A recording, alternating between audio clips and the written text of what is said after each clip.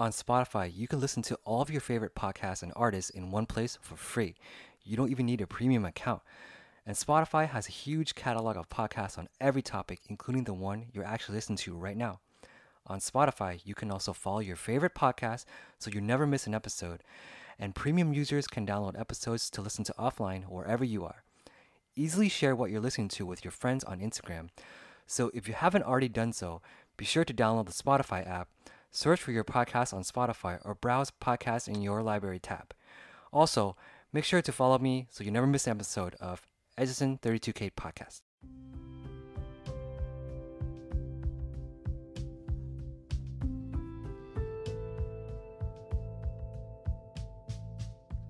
Hey everybody, welcome back to another episode of Edison 30K Podcast. Thank you for tuning in. Got a really awesome guest today for you guys. I keep saying this, but all my guests are awesome. But today we got a really special guest because I've known him for 7, 8 years. Yeah, something like that. And we've been playing tennis, and we actually just finished a tennis session, and we just in his house just recording this podcast. But yeah, he's a really good friend of mine.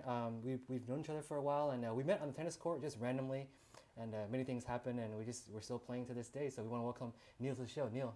Thanks, hey man. everyone, Yeah. Thanks for having me, man. I'm happy to be on the podcast. I've seen your YouTube channels, and you've been telling me about this podcast, and I finally get to be on it. So I'm excited. Yeah. Yeah. For those of you guys that don't know how special this podcast is, Neil has a lot of experience. He's a lawyer. He knows a lot of law, and we talk a little bit about the stuff going on in the country right now nowadays, and just over the news. I think people around the world are watching the U.S. right. They're watching what's going on, and I feel like with that shooting of that Of Jacob Blake. yeah, Jacob Blake. I mean, and the NBA players aren't playing any games. What do you feel about just overall now the state of the country and everything? Yeah. I sort of have a positive outlook on things, even with. So let me just back up. You know, my political views are I'm liberal, and I'm not a Trump supporter. But even with Trump in office and sort of the unrest that's going on, I tend to have a positive view just because I think it's a necessary evil that needs to happen. These protests, the unrest, even the sort of hostile discourse, because it just sheds a light on sort of issues that have been swept under the rug when people are happy. Right. And I feel like these are the types of things that need to happen for true change to occur. So I see it as, I mean, obviously I don't like to see what's going on, and I think that there's a lot of despair and hardship that people are facing. But I think all in all, we're going to come out of this stronger, and a more united nation, a more, just a positive people. Yeah. And I feel like I went to the protests a few weeks ago, the Black Lives Matter protest, and it's for the first time, we're talking about change and how stuff needs to happen, stuff needs to hit the fan in order for stuff to to go down. Absolutely. Do you agree with that kind of? Absolutely. I think the thing that's crazy to me is that just 5 years ago in 2015 with the Ferguson riots, we saw a similar sentiment, but it really wasn't well received by the public. I think that when people started saying things like Blue Lives Matter, All Lives Matter, I felt like they had support behind them. But now when people say that kind of stuff, people kind of recognize for what it is and just sort of like an anti-black sentiment. Right. And so, even with me, I think that I've changed my views on race, and I have to credit sort of the persistence of some of these advocates who are just out on the streets and just taking, they're not taking the stuff that's being handed to them for granted. So right. Yeah, and I think it's kind of funny because there's so many people in this country, and people have freedom of speech. They can speak their minds, but then at the same time, it's if you have a group of say 70% of the people that speak their minds, that their views might be wrong, right? But then you have the 30% that they're logically right, but in a democracy, it's that 70% wins, right? So how are you gonna how do you overcome that? I mean, it's hard, and I'm not sure there's a correct answer. I think there's different ways to overcome it. Maybe you just say whatever your points are in a different way, or maybe for some people they have money behind it, so they can sort of get their message across a little more louder. Yeah. But generally, I think that I'm of the view that the right view will always prevail, because eventually you can't beat just plain logic. You know what I mean? Right. You can't beat the facts, and when you look at particularly with sort of how people of color are being treated in the country, there's some concrete facts that show that there are some disparities between people of color and white people. Right. And so I think that there's a 30% that's kind of spreading falsehoods, and maybe they get their voices heard. Right. But eventually, I think the truth prevails, even with sort of social media and sort of these competing forces. And then you mentioned I guess people of color. I think for the audiences that don't know what that means, I think it just means everybody in the country that's like Mexican, Black, Asian. Yeah, so someone who's not white, and even white is a term that's flexible. I think that it's evolved over the course of history. But yeah, generally disenfranchised communities. Right. And then it's kind of funny because like when you're younger, like you go to school. Like I went to school that was like majority white, but then you think you can just fit in, right? Because you speak English just like them, you talk just like them, and you eat the same foods. But at the same time, like you're not like necessarily similar to them. You're kind of different. Like you don't know that until you get older, right? Yeah, absolutely. I mean, so I'm Indian and I'm very brown. I look very brown. But I grew up in very white areas. I even grew up amongst the Amish at one point. And so. Crazy. Yeah, but when I was living there, I didn't really see myself as another. It wasn't until I sort of. You get older, you start seeing how people treat you. It's really how when you start interacting with adults that you kind of know. You start realizing I am different. It's like the certain cues, the little things here and there, like the small details that you pick up. Where you're like, That's right. That's right. But as a kid, you're sort of oblivious to it. And to your point about fitting in, I think that the natural tendency when you start to recognize those differences is that you want to become white, you want to fit in. Right. And I certainly did that, and I'm starting to realize I'm trying to unwind some of that. Yeah, I think you mentioned like I guess like last time we played tennis, we talked about this after the session that you kind of like started to get close to your roots and your culture. Like what was your turning point? Like how did you feel like you wanted to go down this path? Yeah, so I struggled with my identity. I still struggle with my identity. Yeah. I think so. I moved around a lot. I moved like a dozen times in my life, and I lived in some conservative areas, and some white areas. And so I would always try to be white, and I would almost explicitly try to be white. Yeah. And hide my Indian roots. I never spoke the language. I would always try to hide the fact that I was Indian. I would say I'm something else. Yeah, right. But it wasn't until I went to law school and I started. I started realizing sort of what Black people are going through, and I started realizing that a lot of those similar experiences in a different way can apply to my life. Right.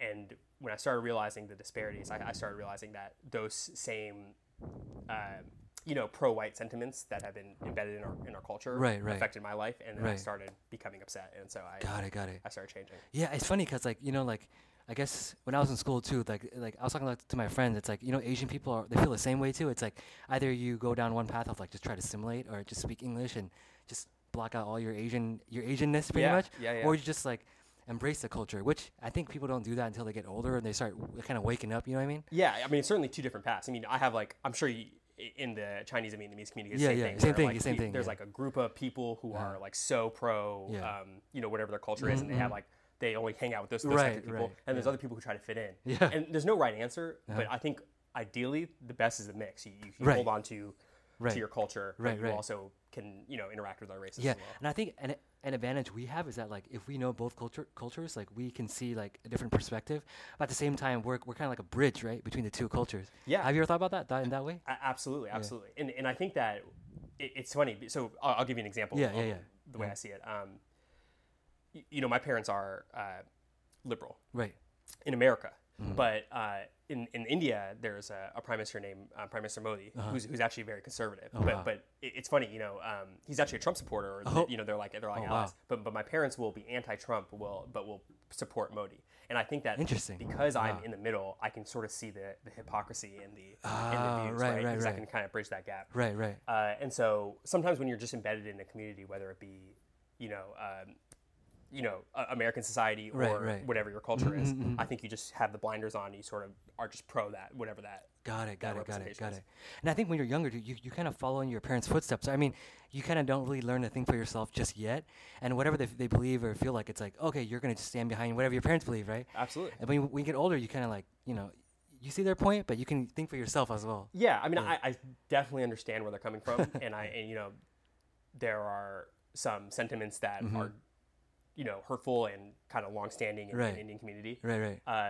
But you're absolutely right. Once you get older, you start to see things for what it is, and your parents aren't perfect. Your culture isn't perfect. Yeah, they're not perfect. They try their best to give you what they have. Yeah. I mean, give what you have in their within their power, right? Pretty much. Absolutely. Yeah. And to your point, we're not perfect either. Yeah, we're not. Yeah, for sure. We probably have the similar biases that we're not seeing, and it takes other people, maybe our kids or maybe the next generation, to point out what we're doing wrong. Right. Yeah, exactly. And I think the best thing is just, I mean, in my opinion, just to like take the best from both cultures, and then just, if you have kids one day, just teach them things that you didn't know or you learned later on in life, and just pass it on to them earlier so they have a head start pretty much. Yeah, I think it's important to show both your flaws and what you did right, and to sort of accept your flaws as well, because that's the only way you can grow as a person and kind of pass on the positives. That's a good mentality to have too. Kind of switch gears a little bit. So I guess so you've been a lawyer for a while, and you went to the school here and everything like that.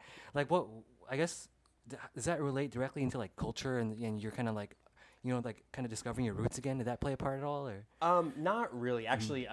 So I was a big science person in high school, and I used to like do a whole bunch of biotech stuff. Yeah. And I think my parents wanted me to go into science as well.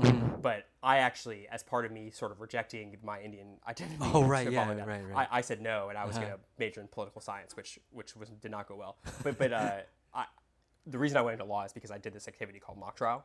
Oh, okay. And I loved about that. Yeah. I mean, I got way into it, and so it was just a natural progression. What exactly is mock trial for people out there that don't know what it is? It's like a fake trial. So it's like a debate competition, but what you do is you have a trial, and you have the students play witnesses, attorneys, and you have other attorneys and judges judge you. And it's basically just like a trial, like literally just like a trial, but it's just fake. Oh, I see. And so you do the examinations, and the witnesses can say whatever they want to say, and you have to question them. So basically, like, if you're a good debater, you can win pretty much. It's a lot of debating, but it's a lot of presentation, and it's a lot of communication too. You can't just yell at somebody. You can't just charm them. But who's a judge? Who judges? A lot of times it's other lawyers. Oh, really? Other lawyers in the community. So I would travel across the country, and they would have lawyers volunteer and watch us. So you'd have to sort of communicate to different types of people. So they'd actually watch you? They'd watch us. Do you feel pressure? Do you feel pressure? Oh, of course. But I like the sound of my own voice, so I love the pressure. I kind of fed off it, and it kind of helped me gain a little bit of charisma. So I really enjoyed it, but it definitely, you have to get over it's a public speaking competition. Right. So you have to get over your public speaking. Yeah, so I feel like if you're, presenting in a trial, right, and you're talking, are you being recorded? You are, right? Yeah, so trials are always recorded, at least on paper, like a transcript. They're typing out every word you're saying, right? Yeah, and sometimes we have depositions too, which are recorded by video or audio, but it's always being recorded. So you have to watch what you say, and make sure that you're not saying a lot of ums or things like that. Yeah. How do you practice that? If you're saying ums or what? Like, people think that it's all off the cuff, but I will have basically exactly what I'm going to say, and I'm going to memorize it. And really? Yeah. Wow. Yeah, absolutely. And obviously things go off script. Like, let's say a witness says an answer that I don't expect. Then you can sort of deviate from the script. Right. But the best deviations come when you have like a script that's pretty long. I see. Or pretty memorized when you have the script down. Yeah, that's a good point. I mean, like, have you ever had times when you're like, you're working, you're in a trial, and you have like a breakdown, or I mean, there's no room for error. Right? You gotta like be clear, precise. That's how most trials are. Because you have a jury, and the jury's watching everything. So if they see that you're fumbling around with your papers, if they see that you don't really know what you're saying, you're kind of like fight through it, they know something's wrong, and they know you're not saying something that you believe in. It's funny because I actually got voted onto the jury. Like, I was the last person. I was the 12th person on the jury. Yeah, so I served in the case, but it's really interesting because it's like the first time you're working with strangers, right? And the judge has to be really careful who they pick, right? They can't just pick one guy and just fucks everything up for everybody else. Yeah. I mean, so back, not to bring it back to race again, but that's like a huge thing. It is. It's important. In criminal trials. Prosecutors will often try to get rid of black people off juries. That's crazy. Because they'll view the charge differently, because obviously they have a different interactions with police and prosecutors. Bias right there. It's kind of it's unconstitutional, but people find a way to do it. Interesting. So it's like, I mean, I'm pretty sure you see a lot of like loopholes in the system and everything like that. You think race definitely has a factor in like crimes and people judge and all that stuff. No question. For sure. Right? No question. Man. Yeah. But I guess people are kind of like waking. It's 2020 and people are just. I mean, there's a term called like if you're woke. I don't know if you heard of that. Yeah, of course. But it's like it takes so much time for a person to be woke, right? Like everybody has different circumstances and everything like that. Yeah, and I think people have different definitions of what it means. Right. To Exactly. Be woke. Yeah. And so, yeah, I take a point on that. Yeah. And I think like these days, when you watch media, you consume like music, movies. It's like when you look at that from that perspective, it's like it benefits just like it doesn't benefit people of color at all, right? It's like they put us in like a very negative light. Yeah, or like stereotypical roles. Stereotypical roles. Yeah. Yeah, exactly. How do you feel about that? Like, I mean, I hated it growing up. Yeah. And I hated when people used to always compare me to like, there's like a character on That 70s Show that's an Indian character. Yeah, yeah. And who's like very nerdy, or The Big Bang Theory, you know, like whatever. That Indian guy. Yeah. And I hate it. I hated it. Right. But I think that recently, at least, there's been a push in Hollywood to have a more diverse cast. Right. Like Hassan Minaj is, right. is Yeah. an He Indian was cool. comic Yeah, he's that's funny. out there. Yeah. And I really appreciate that type of diversity. And then he speaks up on like POC issues, and he actually takes a stand. So absolutely, and that's critical. I appreciate that a lot. And I think I think Crazy Rich Asians isn't the best example of a diverse movie, but I think that like Ronnie Chung is coming out. I think that the diversity really helps us, and I think it does have a huge impact on how people in general view race, because it sort of shapes how people see different races. Right. Yeah, and I work for a pretty big a pretty big corporation. Like I don't know if you guys out there are listening, but I see a lot of like executives, and most of them they're very rare. Like you don't see any like Asians or Indians or any people of color in like upper management positions, right? Yeah. Like, why do you think that is? I mean, there's got to be a reason behind it, right? Or is it like just thousands of years of like just tradition? I mean, I think change comes slowly. I think that's number one, and I think that to use the term woke, I think the country has become woke very recently. Oh, really? Right. And so, we're slowly getting there. Right. But just to push back a little bit, I think that at least there are some. I've heard that there are some Indian CEOs or Asian CEOs who are at least at Fortune 500 companies. Right. Nice. Not enough, but I think that we're definitely moving up the ladder. Right. I think where the real lack of diversity comes is with Hispanic community and Black community. I think that there's like virtually not underrepresented, right? Like so much that it's like hard to even fathom. Right. And I think going back to the point where I think I realized that like representation really matters when you're growing up, because when you see on TV, it's like what you listen to, it's all you consume, and that like defines what you think at that age. You know what I mean? Absolutely, and it's what you believe too. Like, like there's a stereotype that Indian people aren't athletic, right? Oh, right. Yeah. And even though I play a lot of sports growing up, I swam, played tennis, basketball, and even though I'm living embodiment of that, breaking that stereotype, I would still look at other Indian people on the basketball court and be like, I don't want them on my team. Right. So you like internalize this like self-hate. Yeah, it's like internalized like racism a little bit, right? Kind of like that. Absolutely. And it's funny because like it's the whole system that kind of pre-programs you that way. I think it's technically not 100% your fault, but I mean you're responsible for your own thoughts and your everything. But when you're young, like it's easy to get like your mind's like a blank slate, right? Absolutely. And you just they program you a certain way, and you just like there's so many like self-hating Asians too in school. It's like, oh, I don't date Asian guys, or I don't date like whatever. Then it's like, why is that? And it's like, no, I just don't. But there's got to be a whole reason behind all that, right? Yeah, it's because people see brainwashing, submissive or weak or beta.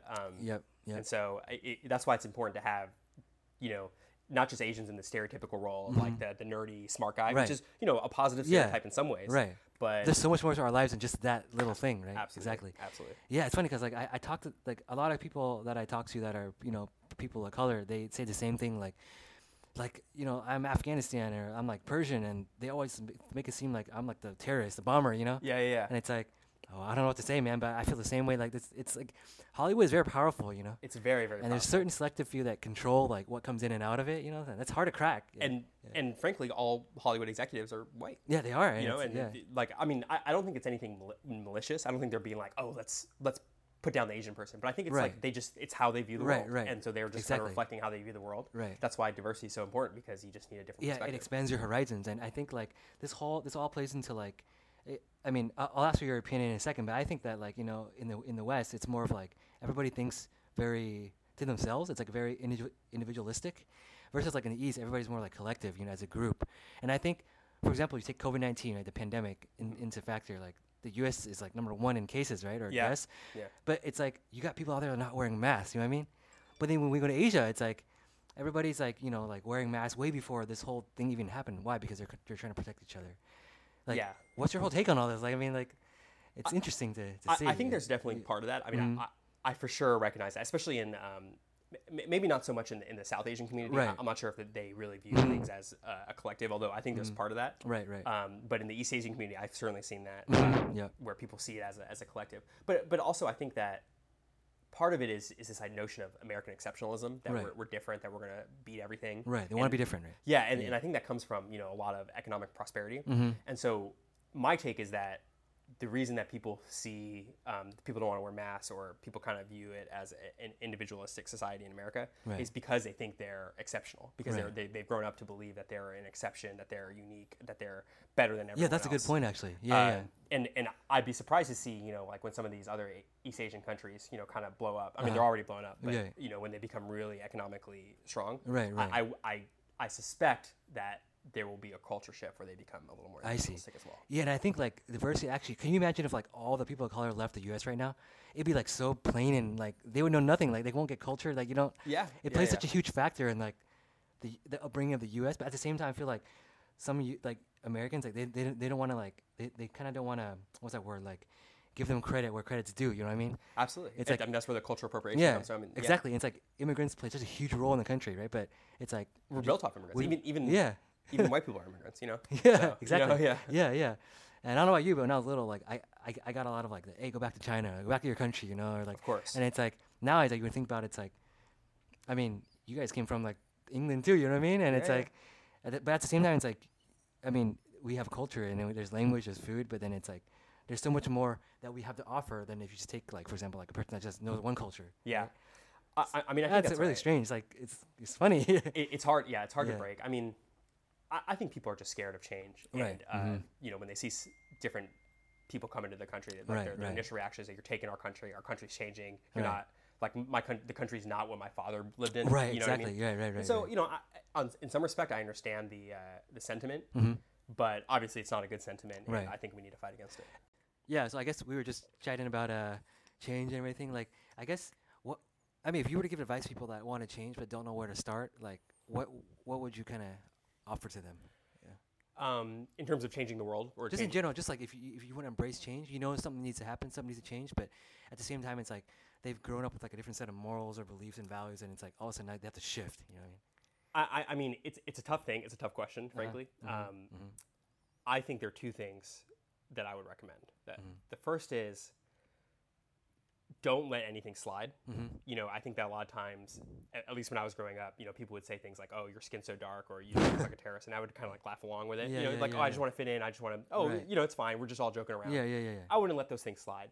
But the other thing is, and this is the really tough part, because it's hard not to get angry when those kind of things happen. Right. But I think if you approach it with a little bit of compassion and understand that people kind of say those things out of their own insecurity, like of their position in the world. I think it's easier to change people's mind if you sort of say, maybe don't call them racist, but call it like a bias, or just kind of like make them. It's I feel like it's not our position to it's not our obligation to change the world. But if you do want to change the world, I think that you need to approach it with a little bit of compassion. Exactly. And I think that like your natural instinct is like react and just trying to protect yourself, right? Stand up for yourself, like, hey, why'd you call me that? You know?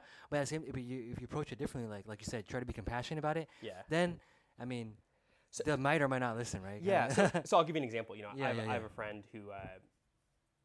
who I thought had some not racist views, but views that were tinged with like some sort of implicit bias against both women and black people. Right. And at first I would just like say like, oh, that's racist, or you're wrong, or I would even make judgments about his character. Right. But what ended up happening is that he actually ended up embracing those views even more, because he was like, like, who are you to call me racist or anything like that? It kind of backfired. It almost backfired. And I think that's what you're seeing, with like this conservative movement where, some people are just like kind of entrenched in this Trump support. And I think it's because they see like who are you to say that I'm wrong, or that I'm an evil person because I support Trump? Which is, I mean, first of all, I understand that, Trump's positions are evil, but I think if we just sort of say like, I understand that you're hurting. I understand that there are problems in the world, even for white people, but this is not okay. Right. And it's not okay because you're affecting my life in X, Y, and Z way. Right. But it's not an easy thing to do, because who are we to act super calmly? Like, why do we have to act calmly? Yeah, because if you've been like oppressed for like hundreds of years, like it's almost impossible. Like, how can you not get angry? Exactly. Yeah. And I think people that when the riots happened because of like the murder of Floyd, George Floyd, like I had a lot of coworkers that their stance were just like, like all they talked about was looting, totally like brushing off the fact that it's like, well, of course looting is bad, but what sparked all this was, you gotta look at different perspectives. You can't just look at one and just stick to that. You know what I mean? Absolutely. I mean, I hate when people talk about the looting, because why are people looting? You know what I mean? Right. And even outside of the looting, Yeah. there's like just, massive peaceful protests that are going on that just exactly, but completely they just like don't acknowledge that part, but just focus on the negative. And it's like this whole Black Lives Matter is just it's negative because of looting. You know, and it's like that's your logic. It's like what the hell logic is this? Yeah. I even will go as far to say that looting itself isn't even that bad, because the looting comes from poverty. You know what I mean? The looting comes from a circumstance where people need to loot. You know what I mean? They're struggling, and so I think the question should be asked of why people are looting, why people are protesting. Right. And just to kind of tie it back in together, when I say like approach people with compassion, I'm not saying that the protests are unwarranted, because I absolutely support the protests. Right, and I even support, a little bit of looting too. I mean, I think that I think that people, that type of environment needs to happen for real change to and like you mentioned earlier in the beginning of the podcast, like like stuff needs to happen, stuff needs to hit the fan, like stuff needs to go down, Yeah. So it's like in order for everything to like to kind of like rebuild itself, right? Like you got to burn down the house before you can rebuild it again. It's like absolutely. So. I mean, there's no easy answers. That's the other thing, is that people want like this like cookie cutter solution where everybody gets what they want. There's no such thing. Right. And I think that your analogy where you sort of burn down the house to rebuild it. Yeah. I mean, obviously that's a little extreme. Yeah. But I agree with it. I mean, I think that there is no change unless these types of uncomfortable conversations, these types of uncomfortable environments happen. Right. And then it's like for me and you, because like we have like somewhat different upbringings. Right. We're still both like at our roots, like our parents are immigrants. They came over here to the U.S. with like nothing. They had to make something up nothing. You know what I mean? So it's like there's easier to connect. In that kind of sense. But it's like if you talk to someone that's like raised and born in this country, or that someone that's never been like oppressed or bullied or for their color or their skin, it's like they're never going to be able to relate to you on a certain like level. You know what I mean? It just can't. It can't happen. No matter how much you tell them, how much you explain. And even if someone was bullied for something different, I mean, I think that when you get bullied about an identity, it's different because it's more powerful. It is. It's super different. Yeah. It's not just like, oh, you're dumb, or you're you fell or something like that. It's not like that. It's something that's insidious, and it like affects the psyche, because it's not just that bullying, that comment about your race or identity. Yeah. It's that comment plus everything else in society. When you turn on the TV and you see the stereotypes of Indian people or Asian people, it's that plus the bullying plus everything else. You know what I mean? So it really affects the psyche. It affected me. I mean, I was bullied for being Indian, and it definitely affected me. It was one of the reasons why I rejected my culture for a good portion of my life. But it's funny because, like, I mean, it's good that you kind of going back and embracing your roots. A lot of people, they just fall off completely. And then for their whole life, they just grow up believing that, like, their culture, their background, their ethnicity is, like, inferior. Yeah. And then they pass this mentality down to their kids. And it's like, it's lost, like, somewhere in the galaxy, you know what I mean? It's so horrible. Yeah, I mean, frankly, I was going down that path. And and it wasn't until, like, the past, like, 5-6 years that I started really realizing that I'm proud of being Indian. And it's, like, who my parents are. It's who I am.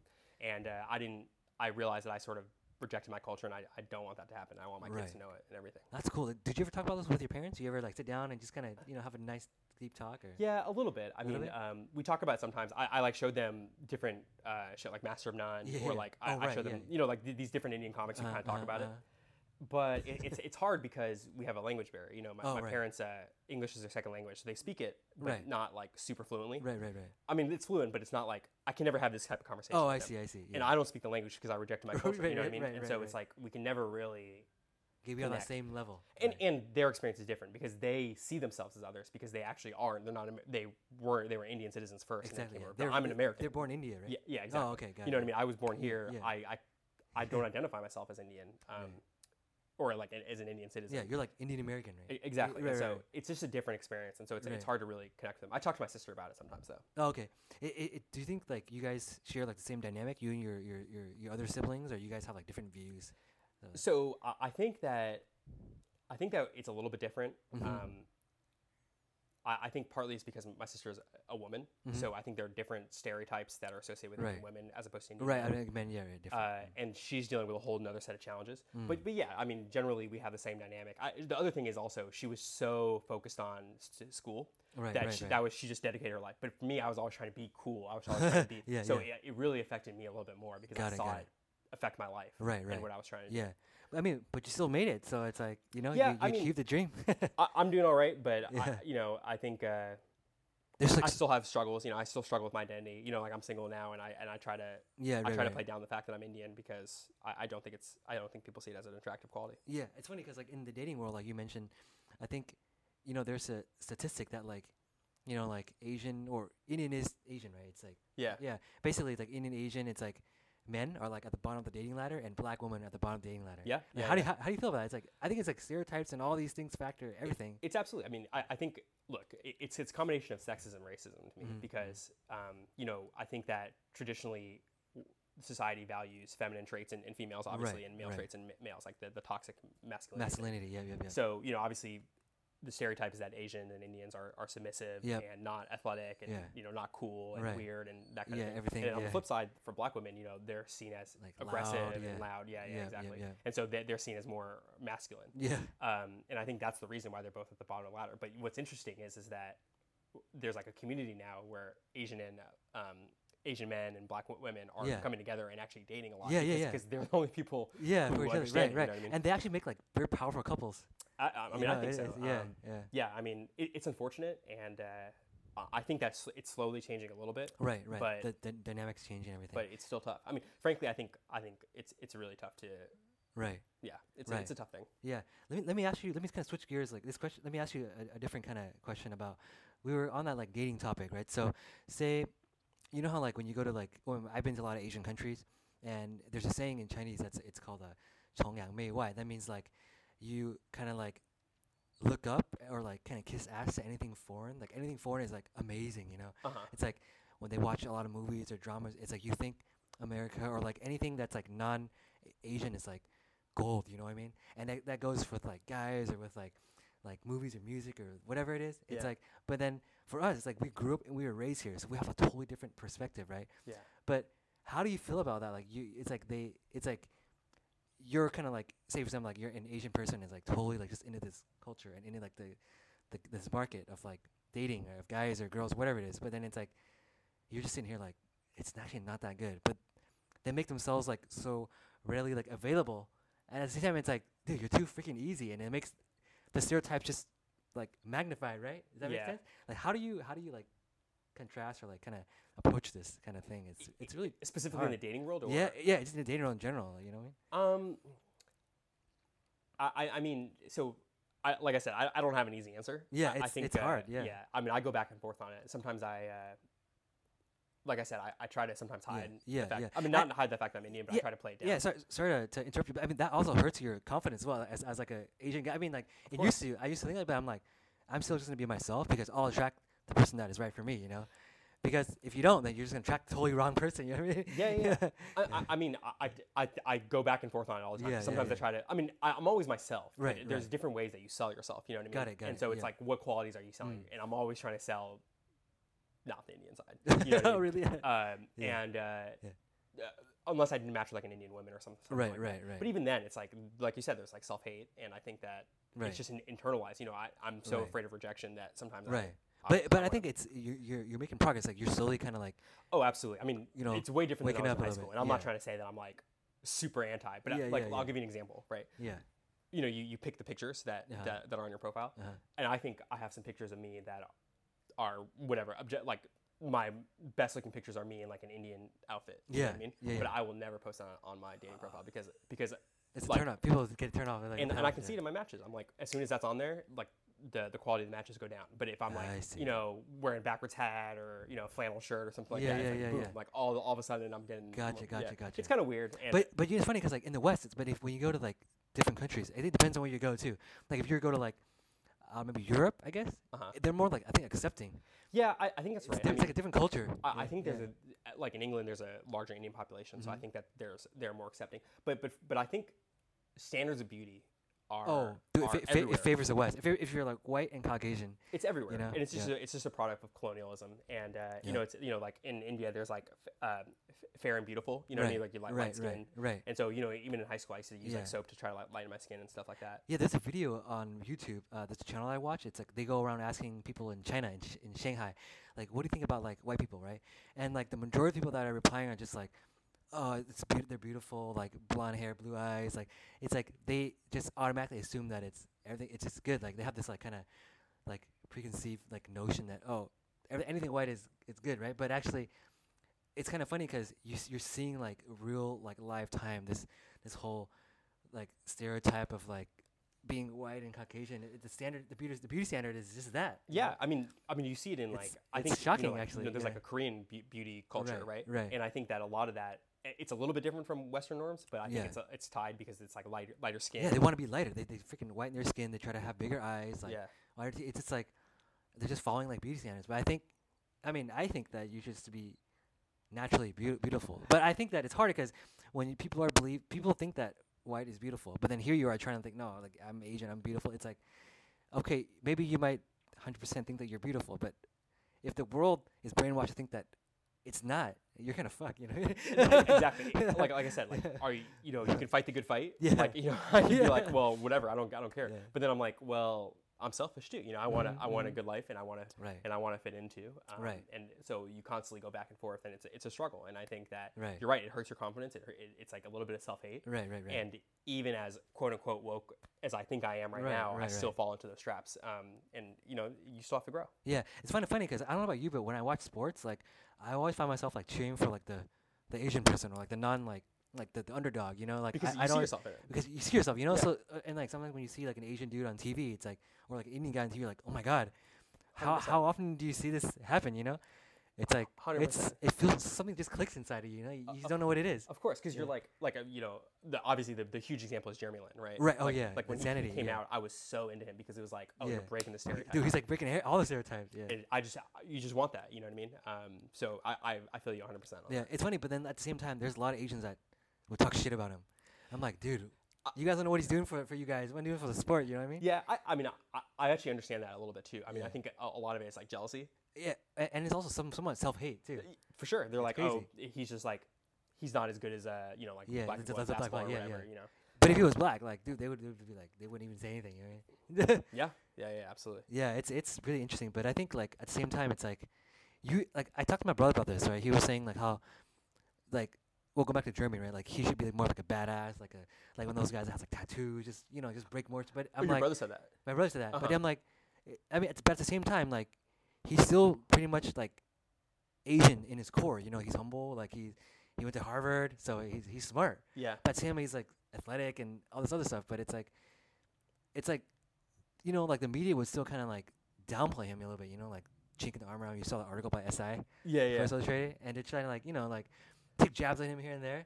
Yeah, I mean, I think it's like it's crazy. Yeah, people want him to fail at times. Right. Yeah. Yeah. I mean, I think there's definitely some of that. You know, I kind of understand where your brother's coming from too. I think everybody wants him to represent whatever they feel the image should be, right? So everybody has different. I'm sure like some people think he should be more humble. Yeah. Some other people think he should be less humble because they want that image to be protected. Right. Everybody has their own selfish views of right. You know, it's all about how you view yourself. Correct. Yeah. But I'm glad that happened. I'm glad. Like I think hopefully in the future there's more people of color. Like I mean, if there's an Indian guy, I'd cheer for him too. I'm like, there is one guy. He was on Kings. Right? Kings, yeah. The huge dude, and he's so big too. I was amped about it, but he never made it out. Dude, he plays in China now. He plays in China. He plays in China. No kidding. Yeah. Oh man. Yeah. You know, I used to play basketball. I always wish I played overseas. Yeah, that's awesome. I love that guy. I was really rooting for him. He was like what 7'5" or something. He was like Yao Ming's height or something. He didn't really seem that good in shape though. He was kind of like a little heavy set, and I was like, man, dude, you gotta put one on for the team. You know? Yeah. I'm sure like his like 2 or 3 games on the bench like makes more like the one guy working his whole lifetime probably. Dude, I'm sure he's living a good life. Yeah. Especially in China. You know, I heard in China. Oh, China plays well. Crazy. Yeah. Because that way they can attract talent. You know, they get all like the NBA players. Yeah. It's like if you don't want to play for NBA, then you probably go to the CBA, which is the Chinese Basketball Association, right? It's like, I mean, you wouldn't be like, oh, go to the FIBA or something, or go like Europe, right? Yeah. They would go to China. Man, so I mean, you know, I lived in China for a little bit. Oh yeah. So I taught basketball there. I taught for NBA you did? China. Yeah. What city? In Shanghai. Oh, that's cool, man. It was an NBA Yao school, and you know, it was like little kids, but But you know, the amount they love basketball is crazy. I mean, I would play there in Pudong like every day. That's crazy. Yeah. It was so much fun. I love playing basketball there. Yeah, they have a good basketball culture out there. Yeah, I think like they follow the NBA like crazy religiously. And then Kobe was like number 1 in China. Yeah. They loved him that much. So Yeah. It was yeah. Yeah. I mean, it's it's unfortunate what would happen with Maury and you know. Oh yeah, the rockets. Right? I can't remember what exactly happened. Like Yeah. about the China. He had said like free Hong Kong. Oh. And They the banned him, CBA right? was like, we're absolutely not showing NBA Oh, NBA games because I see. unless you like fire more and Adam Silver's like, well, I But guess we're not. are they still showing NBA games or no? I'm not sure. I suspect that there's like some sort of censorship, but that There's some ways to get around it. people Yeah, love yeah. people love. You can't hide basketball Yeah. from the people. So Yeah. I'm sure there's ways to that people are following. Right, basketball. right. But it was an interesting thing. I was following that pretty closely. Yeah, it's funny because like you would think like growing up in the U.S. like you have like freedom of speech, right? But it's not always the case in other countries, you know. You kind of gotta watch your tongue in like certain countries. Yeah, I mean, Yeah. frankly, I don't know if freedom of speech is that strong in America either. You know, I think Yeah, that yeah. It depends too. yeah. There's a lot of circumstances you gotta take into consideration. Yeah, exactly. I mean, if you look at some of these protesters getting charged with like crazy felonies and stuff, Yeah. in a way, you know, protest is under the First Amendment, right? Right. Right of assembly, freedom Right, of right, speech. right. And they're you know, they're getting charged like as terrorists, basically. Yeah. So you know, I think that every country has its flaws. Right. Do you have the all of the amendments memorized? No, You don't? definitely not. No. Really? No, But I don't have any laws memorized. Everything I do, even if I know it, Uh-huh. I'll research it first. Like Ah, every I see, lawyer, I see, I every see. lawyer will research. If they're Yeah. not researching it, Yeah. they like try to just spout Yeah. something out. Like Yeah. maybe they'll know like the concept. Yeah. But if they're just like pretending to know like Right, exactly what it is, Right. they're full of it. Yeah, so I guess since you're a lawyer, like there's a saying that goes like, never argue with a lawyer because they'll always beat you. Is that true? Is that true? No, definitely not. I think lawyers, they think their shit doesn't stink. If that's like a phrase like, Oh, they think really? they're too good. Oh, I see. And I think that's what it is. Like people, I don't know. I think lawyers are overrated, frankly. Really? Yeah. Because I've seen videos where it's like, you know, cops pulls like a lawyer over and he tries to give him some bullshit, and the lawyer like just talks his way out of it. Yeah, I mean, I'm sure there's some of that, and I've always had like this fantasy where like I've seen like maybe I'll like stop like some unlawful arrest and be like, hey, don't do that, I'm a lawyer. Or something Right. But I don't know. I mean, I think anybody can talk their way out of anything, and frankly, I think anybody can be a lawyer too. I don't think it's that. I think it's just a little bit of commitment. Yeah, I guess you were mentioning the other day when we were buying food to go, like you have to take the bar and you have to take the LSAT. Yeah. People that don't know, like it's pretty tough, right? I mean, yes, I think that the LSAT is tough. The bar is tough too, but right. I think they're both beatable tests, and I think if you have the resources and you put in the time, I think you can beat it, and anybody can get a good score. Oh, Now, really? I don't really think that people think that, oh, you're like a lawyer, you're so smart. I don't really believe that. I think it's just, I think I was lucky, Yeah. and I think that I worked hard on a couple of tests, Right. and I had resources available to me, and I think good. that's why I ended up being a lawyer. Wow. I mean, do you like your job? Do you like everything that's going on? Yeah, I mean, I do like my job. I like being a litigator because it's just like mock trial, basically. Right. So it's like my college activity all over again. Right. I represent like corporations and high net worth individuals. Sometimes I wish I represented people who needed it more. Right. But I'm in debt. So Oh. 'cause of law school. Yeah. So Right. I got to work for them. I mean, but like, what college student is not in debt, right? In the U.S., like if they went to like a UC or something, it's like You got to get a scholarship. it's like yeah. It's funny because like if you don't get a scholarship, like you hope your parents like saved up enough for you, right? It's like Yeah. it's like the average like 2-year like master's degree is like you're in what 70, 80K debt. That's Dude, a lot for a student, right? Graduating. I mean, you don't want to know how much I'm in debt. I'm knee deep in debt. Yeah. But yeah, I mean, yeah, it's I don't know, we chat about a lot about a lot of different things tonight, and I mean, I know you got your food sitting here. I mean, Neil ordered some Chipotle, some Mexican food. Like probably 10 minutes ago, it's gonna get cold. You're running me around on the tennis court. Yeah. I gotta get that fuel. Yeah, but like we gotta maybe catch up, play some more tennis one of these days. I guess if you were to give everybody listening like one piece of advice, like whether they're in the U.S. or in India or in Asia, whatever country they're at, like what would be your kind of like advice for them, like whether it's in career or life or anything that kind of because you're a positive kind of guy, so Yeah, I mean, give the mic. I'm not sure if I'm the person to be giving advice. I mean, like I said, I struggle. I have my own struggles, Yeah. and For my sure. life isn't perfect by any means. The thing that I'm focused on now is I just think don't ever think you're better than someone else. And I think that some people think when they have a little bit of success, they think it's because of themselves, and I Right. think that's partly true. Right. But one thing I'm realizing is that a lot of the success I've had, if you can call it that, is luck. And I think the flip side of that is if you're struggling, I think that don't look at it as a reflection of yourself either. I mean, I'm sure partly that's true. I'm sure there are things you could do better. Right. But it's also circumstances. I think right. that a lot of times the people who are successful have favorable circumstances, and I think a lot of times people who are unsuccessful, quote unquote, however you want to define that word, have unfavorable circumstances. And I think once you start realizing that, I think people can be a little more humble and empathetic. Yeah, I think people just see like the end result, but they don't see like the blood, sweat, and tears before that. You know, they see like, oh yeah, you got everything, wow, but they don't see what you did to get to that point. You know what I mean? Yeah. Or you know, the breaks that you caught. You know, like, you know, my parents. I'll give you an example, right? Like, my parents weren't wealthy, but they came with degrees, and they had like a baseline to build their future. And I think that, you know, I always had food on the table. I never had to worry about food. And you know, it's like a small thing. Like, people are like, well, how does that relate to you being a lawyer? But like that, like, people take it for granted. Yeah, that builds confidence. That gives me like it helped me do extracurricular activities. I never had to worry about like skipping out on my activities to go work or something like that. So all these things play in, and I think basically I've just been really fortunate, and I think that people should realize that a lot of their success is based off of luck. That's a really like awesome mentality, and it's really humble, I think. And I think it's like, I know you're almost gonna hit 30 soon, right? So I think like Friday. Oh, happy early birthday, man! Yeah, but I think like, given all your experiences and what you just told me, I think like it takes a lot of time to reach that kind of certain level of like maturity. You know what I mean? Like, you don't think like about these little things when you're younger.